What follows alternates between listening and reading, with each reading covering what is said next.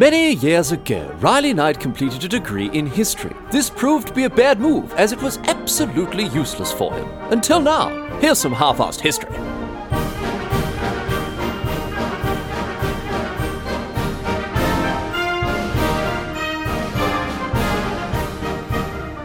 What's going on, mate? Great to have you along for some more half-assed history. This week on the agenda, going to be continuing our chat about Bartholomew Roberts, the famed pirate whose story we began last week. Now, as usual, whenever I come to a two-parter, I always say the same thing. Today's is not the best episode to start listening to. If you've not already listened to last week's, be sure to go back and get across all the stuff we talked about last week when we began Roberts' story. But to refresh everyone's memories, here's some of the stuff that we talked about Bartholomew Roberts, who of course would go on to become one of the most famously infamous and most successful pirates in the history of the golden age of pirates around the turn of the 18th century. Roberts was born in 1682, started out as a regular sailor, just cutting about on merchant and slave ships for more than 20 years. And then in 1719, at the age of 36 or 37, he joined a pirate crew under the Welsh pirate Howell Davis. Howell Davis being Welsh, just like Roberts was himself. He was a Welsh fellow as well. And when Davis was killed, Roberts replaced him as captain and very quickly made a name for himself as one of the most ferocious, fearsome, and successful pirates across the Atlantic. He had all sorts of adventures, as we talked about last week, and you can hear about them in last week's episode. But when we left him, he'd just been caught by pirate hunters sent by Barbados and Martinique, and he only just escaped them. And after bringing his heavily damaged ship and its wounded, dying crew to Dominica, Roberts swore revenge on Barbados and Martinique as he organised repairs to his ship, the Fortune. And that's, of course, where we left him. But we also talked about other more general pirate-related topics last week, such as the various pirate codes that different captains used. And I thought we'd start this week's episode off with a chat about another general pirate topic, black flags. You remember from last week how we talked about how Captain Walter Kennedy's flag was just an absolute embarrassment, the dumbest pirate flag you're ever going to see. It had a skull with this idiotic human face on it with eyes and a nose and everything. But it wasn't just Kennedy that designed his own flag. It was very common for pirate captains to have their own specific black flag that they flew themselves, although, there were often common elements and similarities between many of them. So let's talk about pirate flags. Let's talk about what they looked like and what they were used for and why they existed in the first place, and maybe how they came to be known as Jolly Rogers. And we can start this discussion by talking about Roberts on Dominica. He was absolutely spewing about the pirate hunters. He was so angry about it that he had a new black flag made for his ship. And we all know what the modern conception of a pirate flag is. It's black with white designs emblazoned across them, typically a skull and a crossbones, and, some of these elements turned up in the flag that Roberts designed there on Dominica. But in reality, pirate flags came in all sorts of different designs, and in some cases different colours, although most were just black. In terms of designs, most flags had a skull or a skeleton on them, but also they varied wildly in terms of what the skull looked like, as we've seen with Kennedy's flag, and what the skeleton was doing, or what the skeleton was meant to represent. Often the skeleton would be meant to personify death. Sometimes it would be holding different weapons, a sword or a spear, but not really ever a scythe, interestingly enough. And then other designs that were often incorporated into flags included things like hearts, usually coloured red, and often bleeding or being pierced by something. And then there are other designs like arms holding swords. Hourglasses were often featured very prominently on pirate flags as well. So all sorts of different elements came together in pirate flags. The classic Jolly Roger that we all so strongly associate with pirates in general today was actually more specifically associated with Sam Bellamy and Edward England back then, while Calico Jack Rackham, you remember him from episode 49, get across it, he flew a skull and crossed swords rather than bones. But when it comes to our mate Roberts, he had started out with a flag that showed him, Roberts himself, on the flag, holding an hourglass with death, right? A skeleton who was holding a spear. Again, it seems like he wasn't using a scythe back in those days. But after this encounter with Barbados and Martinique, he had this new flag made that showed him, again, himself on the flag, standing on two skulls. And one of these skulls was labelled ABH and the other AMH, and this stood for a Barbadian head and a Martiniquean head, respectively. And this flag looked... I mean, honestly, look, it looked pretty dumb. I don't think anyone's looking at the letters ABH and going, yes, of course, he's on a campaign of revenge against Barbados. That clearly represents a Barbadian head.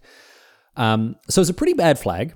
Sorry, Roberts, that wasn't your best effort, but then again, the flag was nowhere near as bad as Kennedy's, so, he had that going for him at least. Anyway, in later years, Roberts changed the designs of his flags. He flew plenty of other ones. There was one of death, with an hourglass and crossed bones in each hand.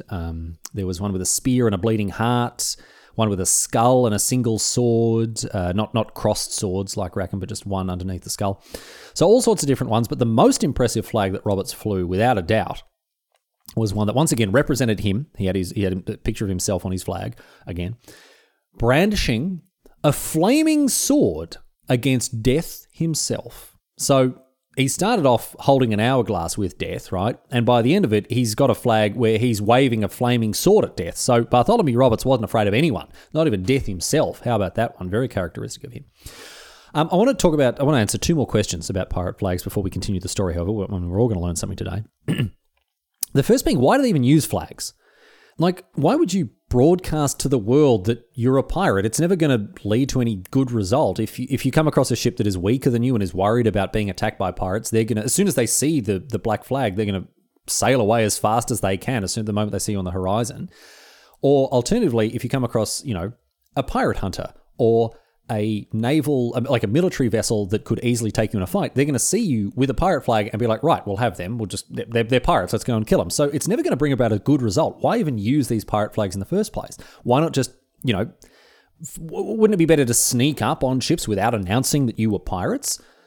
Well, yes, it would.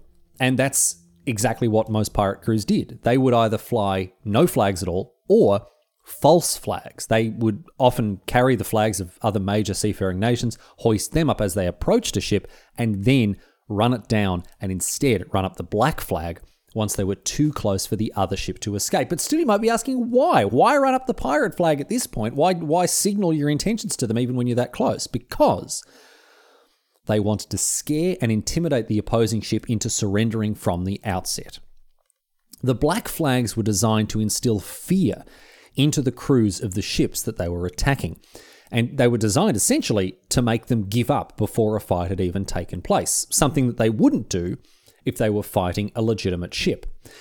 Crews of many nations had to, by law, give quarter, right? So if, for example, Britain was at war with Spain and a British privateer attacked a Spanish ship, if the Spanish surrendered, the British privateer would have to accept that surrender and stop fighting straight away as soon as the surrender was given.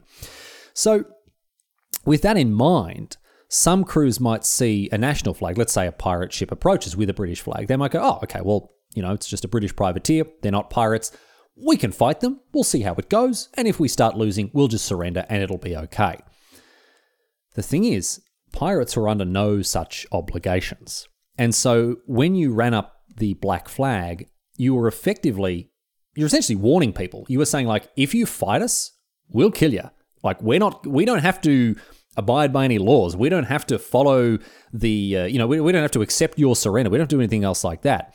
And the idea behind that was the crews wouldn't want to risk their lives with a fight and so would just capitulate. And it worked too. I mean, it worked almost too well in the case of Bartholomew Roberts, as we'll discover a little bit later on. There are stories about a black pirate flag being a demand of surrender with a follow-up red flag indicating that it was now too late, no quarter would be given. This theory is heavily debated and might not actually be the case, but we do know that black flags were used by pirates to scare their victims into surrendering, because why would you risk your crew and your ship fighting when you could just scare someone into giving up and handing over all their loot without bloodshed just by, waving around a bit of black cloth? It seems like a much easier way to get the job done. The second question is this: why are these flags known as Jolly Rogers? Well, the answer to this question is a little more difficult to pin down, but funnily enough, it may actually have something to do with Bartholomew Roberts himself. I already told you last week how he loved to cut about in red clothing, rich scarlet clothing, and according to some historians, this led the French to give him a nickname, Le Joli Rouge, right? The pretty red. And the story goes that Le Joli Rouge became corrupted into the Jolly Roger, which then became a byword for his flag and then pirate flags more generally everywhere. But then again, as some pirate flags were actually red, it could have just been a nickname for red flags more broadly, in which case it then, opened up to refer to any pirate flag. It's all of these theories are very tenuous. I don't feel like any of them are true. Honestly, who knows, really? We actually just don't have a proper understanding of where the term Jolly Roger comes from. There are some old publications from the 18th century where pirate flags are referred to as Old Rogers as well, which kind of blows the French theory out of the water. So who knows? Who knows? I'm sorry I'm not able to answer that question. Finally, one more thing. An interesting little fact about pirate flags before we get on with the story of Bartholomew Roberts here. If you were found in possession of one on your ship, even if you weren't flying it, if you just had one, that was enough to be hanged. It was actually a hanging offense. You could be done for piracy to simply just have a pirate flag on your ship. The reasoning being, you as a sailor, as a captain, as someone aboard a ship, you had no reason to have a pirate flag unless you were a pirate. So even being in possession of a pirate flag aboard a ship was enough to get you hanged for piracy, and you would therefore enjoy dancing the hempen jig like so many other pirates did back then. Anyway, let's continue with the tale of Bartholomew Roberts. And to do so, we're going all the way back. We're going all the way back to 1720. This is where we left Roberts ashore on Dominica in the wake of that pirate hunter attack from Barbados and Martinique that I talked about. After making repairs to the Fortune, Roberts decided to sail north, quite a long way north too. He went all the way up to Newfoundland, which is, of course, today part of modern Canada. This isn't a part of the world that's often associated with the golden age of piracy, which tends to more heavily focus on the Caribbean. But, I mean, where there was shipping, there were pirates, and Roberts and his crew attacked and raided and plundered other ships wherever they could as they headed up further north. Remember, Roberts had the highest ships captured count of any pirate in this period in history. And as we move into mid-1720, this number was going up and up as he headed past Nova Scotia and to Newfoundland. And it was in Newfoundland, in the harbour of a fishing settlement called Trepassey, that he increased his ship count quite considerably. In this harbour, he discovered no fewer than 22 merchant ships, plus over 100 smaller fishing ships. And Roberts, as you would in this situation, he ordered his flag unfurled and flown from the mast, and he sailed into the harbour. And such was the fear that the arrival of this pirate struck into the hearts of the captains of all of the merchant vessels that they immediately surrendered. They struck their colours, they abandoned their ships, and just handed them over to Roberts, just like that, without a fight.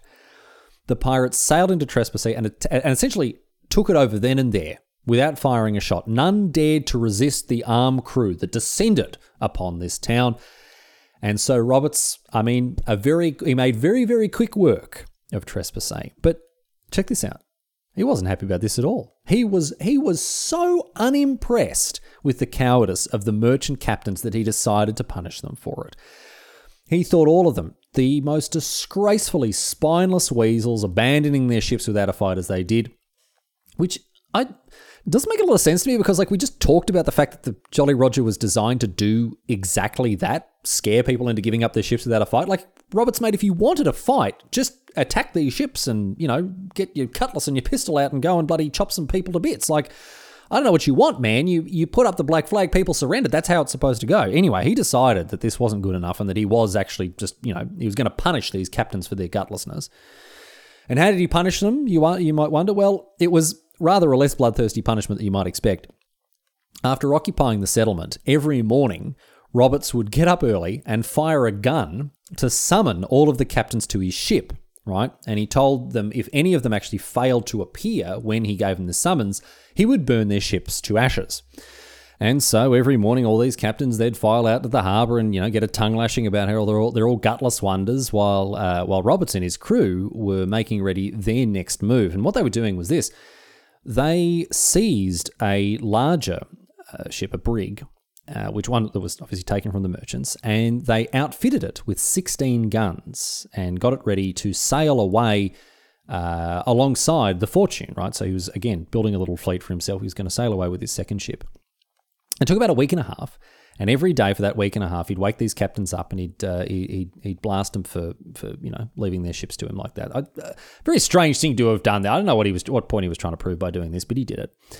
And then, after making all these captains come to his ship every morning just so he could, tell them off and threaten to burn down their ships if they didn't come, do you know what he did as he left? Yep, he burnt down their ships anyway. He sailed his new brig out of the Trespicy Harbour with the sloop that he'd had from before, and he left nothing but smoking ruin in his wake. So all those captains, weren't they made fools of, getting up early every morning and then just having their ships burnt down all the same? Anyway, with his work done in Trespicy and armed with a much larger and much more dangerous ship than just the sloop that he'd had, Roberts and his crew decided to sail south, back towards the Caribbean, and they did very well for themselves as they sailed too. They ended up upgrading once again from the brig. The brig actually didn't stick around too long with Roberts. They abandoned it for a French warship that instead had 26 cannons. And Roberts renamed this ship the Good Fortune and continued to attack ships with both the Fortune and the Good Fortune and take their loot until, guess who he ran back into again? Old mate Montigny La Palisse from last week aboard the Sea King. You'll remember him from the last episode. Now, perhaps luckily for La Palisse, the first thing that he did when he met Roberts was apologise. He apologised for bailing on Roberts when the pirate hunters attacked, and Roberts seemed to have forgiven him because the two of them fell in again. They fell in together, started sailing, joined forces, and sailed in concert for quite some time, on and off, over the next couple of years, including right now in July 1720, as Roberts was heading south into the West Indies. And after arriving, this little pirate fleet hopped from island to island, capturing ships, terrorising merchants and other sailors, and generally just having a great time living the pirate life. But at one point in September, they had to careen the Good Fortune to repair it. Careening, I've talked about it in previous episodes, it's when you intentionally beach a ship so as to clean and maintain the part of the hull that's usually under the water. And after repairing it, Roberts renamed the Good Fortune the Royal Fortune. And this was the first of many of Roberts' ships to bear this name, the Royal Fortune, as we'll discover. And once it was afloat again, he sailed on further into the Caribbean and arrived at the island of Saint Barthélemy, which is still a French possession to this day. It was back then as well. And the French governor there decided, quite wisely, I think, that discretion was the better part of valour. Roberts arrived, this infamous pirate who'd been, looting and pillaging and plundering up and down the Atlantic for so long. And after arriving at his doorstep, this French governor, he decides, well, no, this is not a fight I want to take. He instead welcomed Roberts, black flags flying proudly from his ship. He welcomed Roberts and rolled out the red carpet, invited them into the town, and just let them get pissed and party and spend all their gold and have a great time. And really, quite sensible thinking, considering it probably ended up putting a lot of wealth into his town as the pirates paid for drink and, the services of ladies of negotiable affection and whatever else they wanted to get amongst to have a good time. Quite a sensible move from the French governor there, just, again, stepping out of the way, taking the path of least resistance and letting the pirates just enjoy themselves. So the ultimate consequence of this was that Roberts didn't leave the town a smoking ruin. Nice. And in late October, again, he set sail, reportedly after leaving St. Barthélemy, capturing 15 ships in 3 days. Not a bad haul. And amongst these 15 ships was their most important prize. They captured a 52-gun French warship. This thing was massive. But it was actually one of the people aboard this ship that really caught Roberts' attention. Because sailing aboard this massive warship was none other than the governor of Martinique. The governor who had sent pirate hunters after Roberts, the ones that had left him with a tattered ship on the shores of Dominica. So Roberts squarely blamed this bloke, and of course the governor of Barbados as well, for his encounter with these pirate hunters. Think of the flag that he made. His hatred was so great. He made a flag displaying to the world just how much he wanted revenge, and he got it at least a little bit. Because of this, Roberts took his vengeance upon the governor of Martinique by hanging him from the yardarm of his own ship. This 52-gun warship became the became the gallows, really, for this poor governor. Nasty way to go. But such was Roberts' hatred of authority, and in particular of Martiniquan authority. And after this, he took the ship for himself. Of course he did. Roberts took it as a new flagship and renamed it the Royal Fortune, renaming the old Royal Fortune the Good Fortune once again.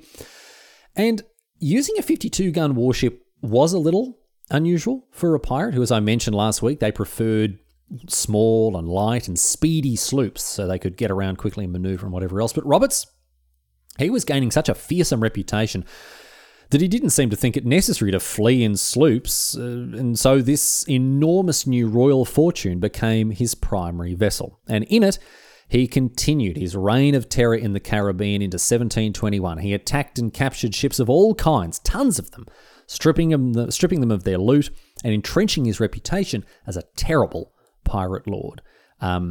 Terrible in the Sauron sense, I guess I should say, not in the Walter Kennedy sense. I suppose that really goes without saying. He was terrible in the sense that he inspired terror, not in the sense that he was bad at his job. He was, in fact, exceedingly good at his job, so much so that he actually became the victim of his own success.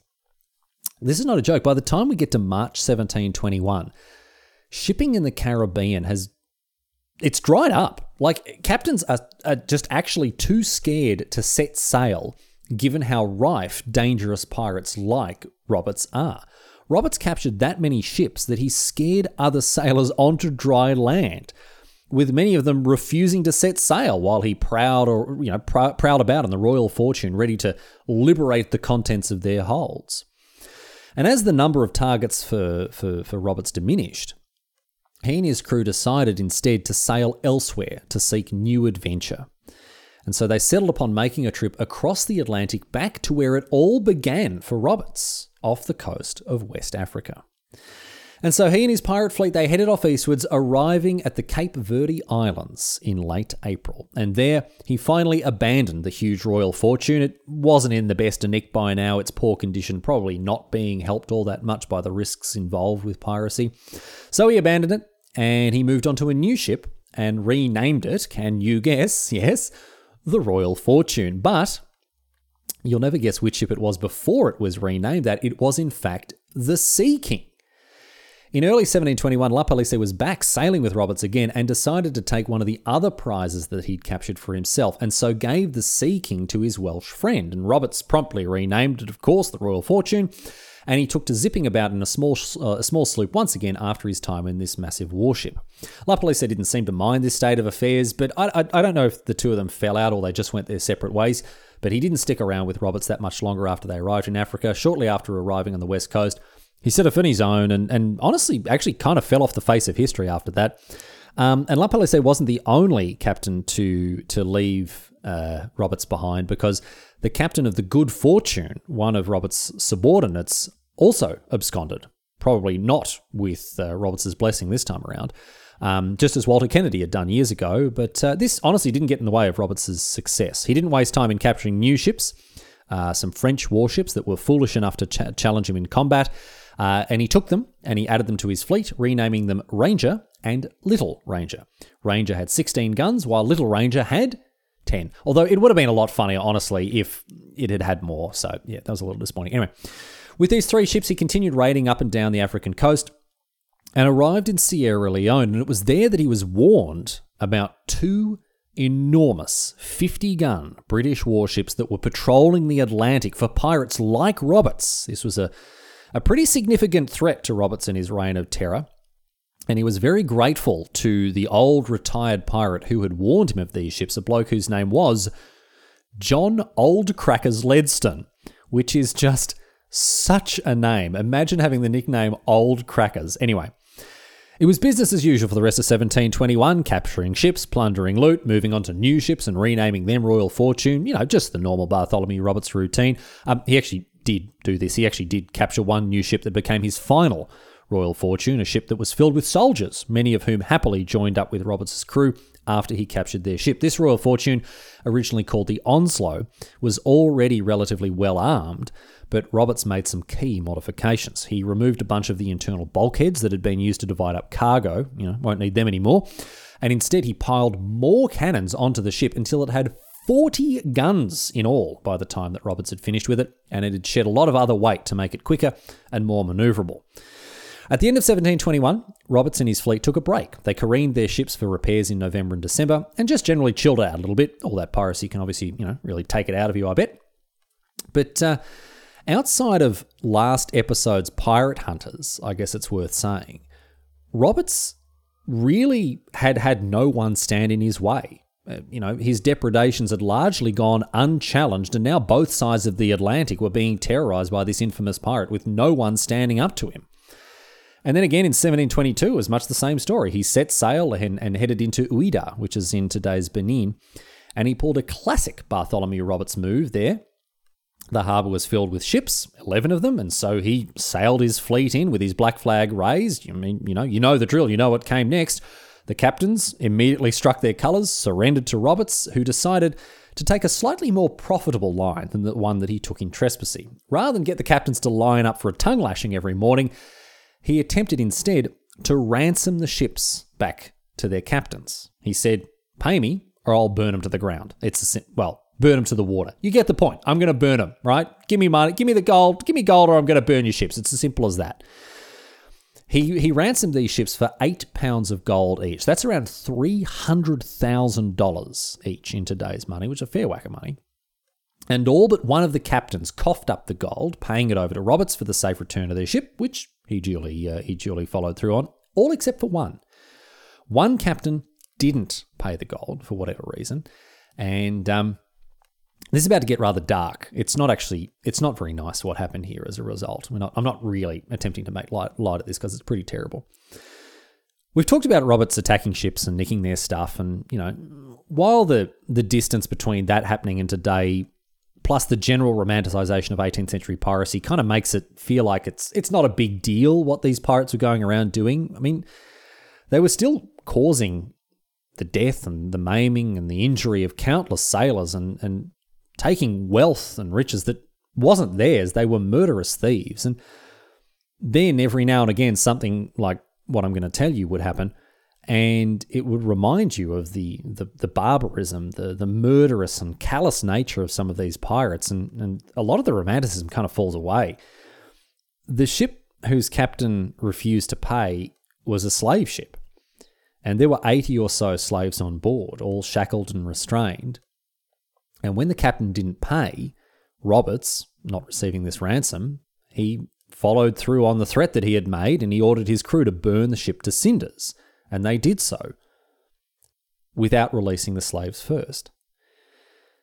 Those poor souls, they died in the fire or by drowning if they managed to escape their bonds in what is just a senseless and needless waste of human life, made all the worse because they, unlike so many of Roberts's other victims, didn't have a fighting chance to resist him or even a chance to surrender.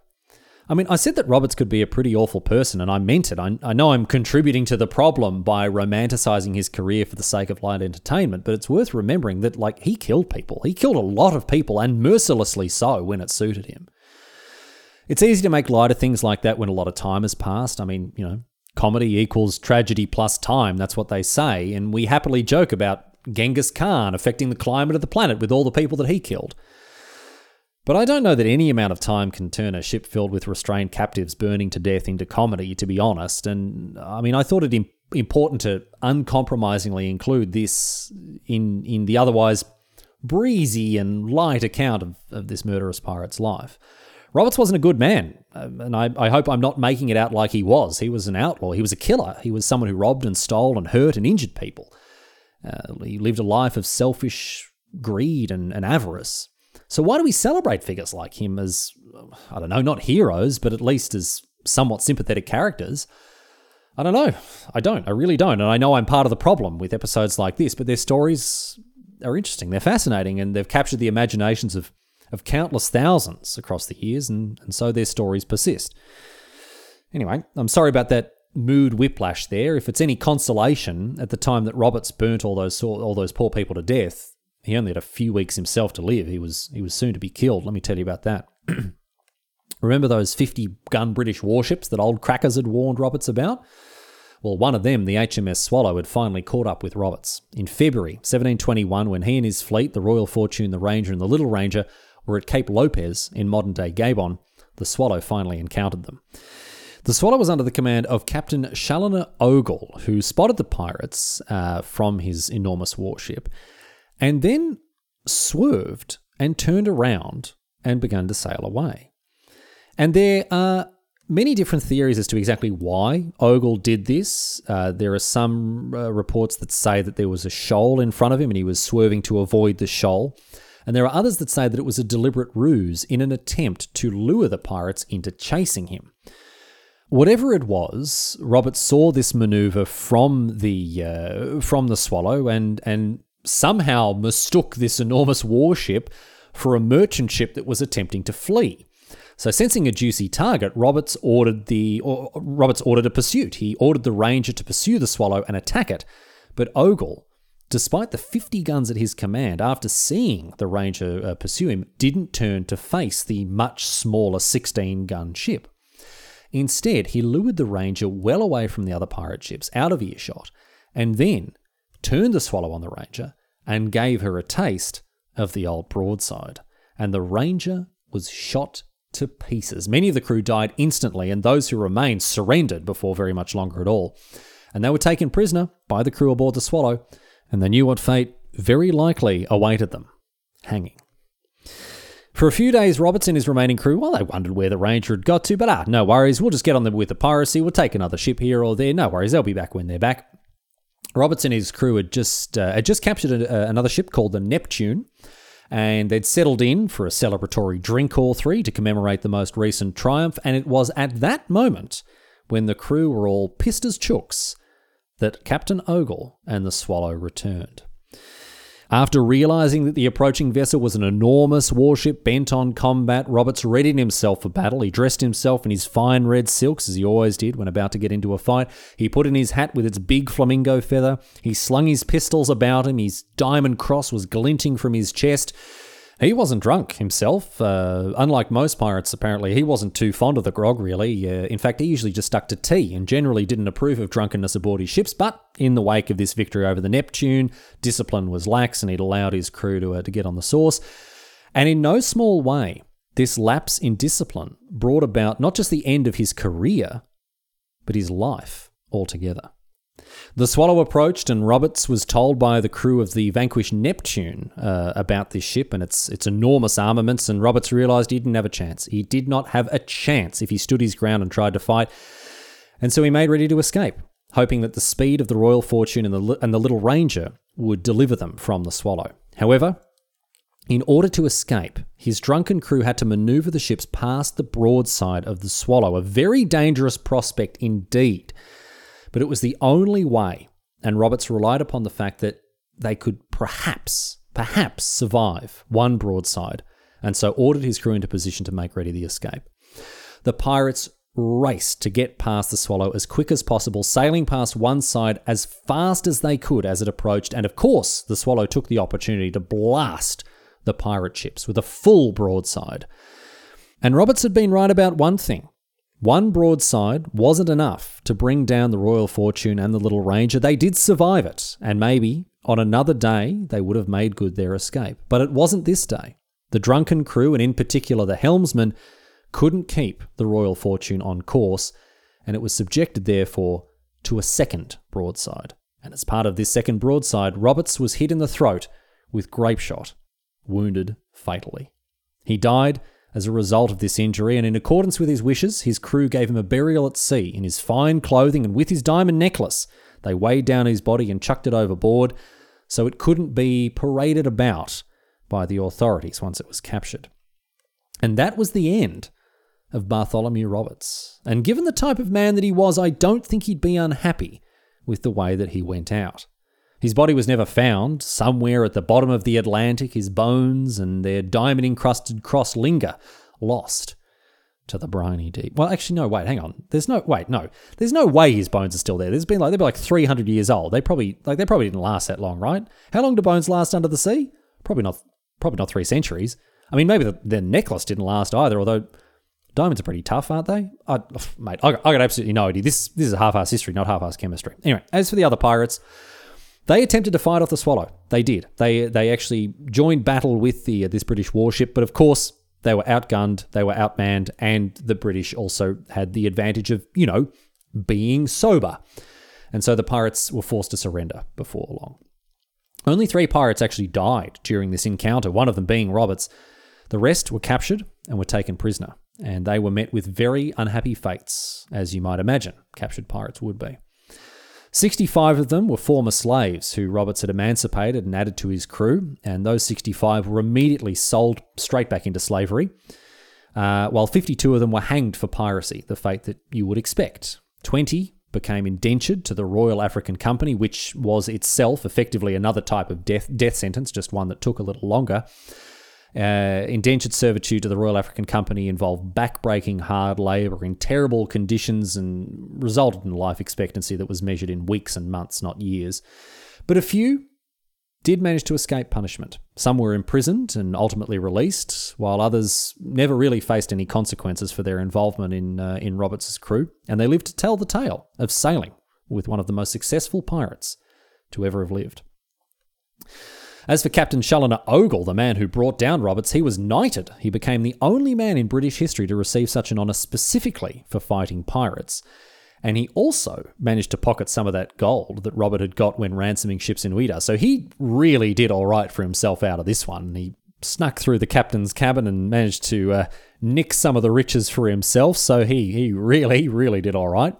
But on a much broader level, the death of Roberts marked something of a turning point in the golden age of piracy. Some even consider it the end of this age.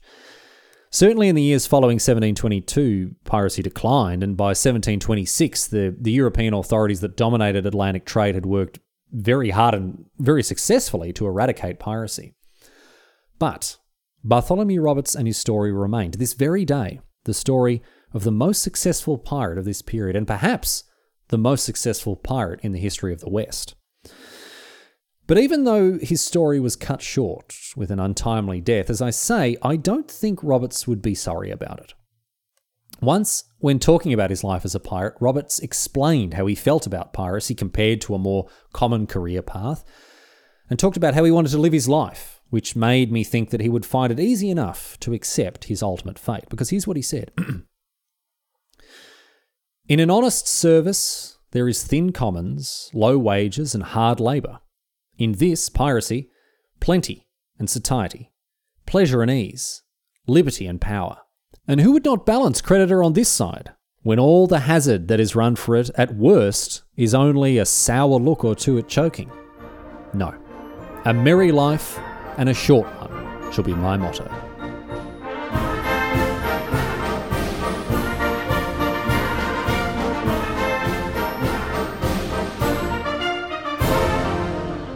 But that's it. That's all she wrote today, sports fans. That is the end of the story of Bartholomew Roberts, one of the most successful pirates in history, and I do hope you enjoyed it. We love a bit of naval history. We love a bit of pirate history here on Half-Assed History, so I hope you enjoyed getting across all this and learning about stuff like pirate codes and black flags and everything else on top of hearing the story of Bartholomew Roberts. All the normal boring housekeeping stuff coming your way here. Thanks so much to everyone who's getting in touch. The best way to do this, of course, is via the website, halfasshistory.net. Contact form there. Please keep those emails coming in. It's great to read what people have got to say, whether it's feedback or new topic suggestions. I do apologise that I'm not able to reply to people, but just there aren't enough hours in the day. I do apologise. I get that many emails these days that I'm not able to reply to people, but I do read every single one, and I usually look up all the topics that are suggested, except the ones that are suggested that I've already done. I'm kind of flattered. It's nice that like the podcast is now old enough and long enough that people say, "Oh, you should do an episode on such and such a thing." I'm like, "Yep, already done that one." Episode so and so. Anyway, thank you to everyone who's writing in. I don't want that to discourage people from sending in topic ideas because, hey, listen, if you send in a topic idea that I've already done, it's an endorsement. It means that I've made one that you're probably going to enjoy listening to when you get around to it. So thank you to everyone getting in touch. If you want to support the show financially, 2 ways you can do this, of course, via the merch shop and via the Patreon, links to both of which can be found on the website, halfasshistory.net. And I want to give a special thank you to all the Patreons, especially the new ones who are jumping aboard in recent weeks. Thank you so much for bolstering the numbers there.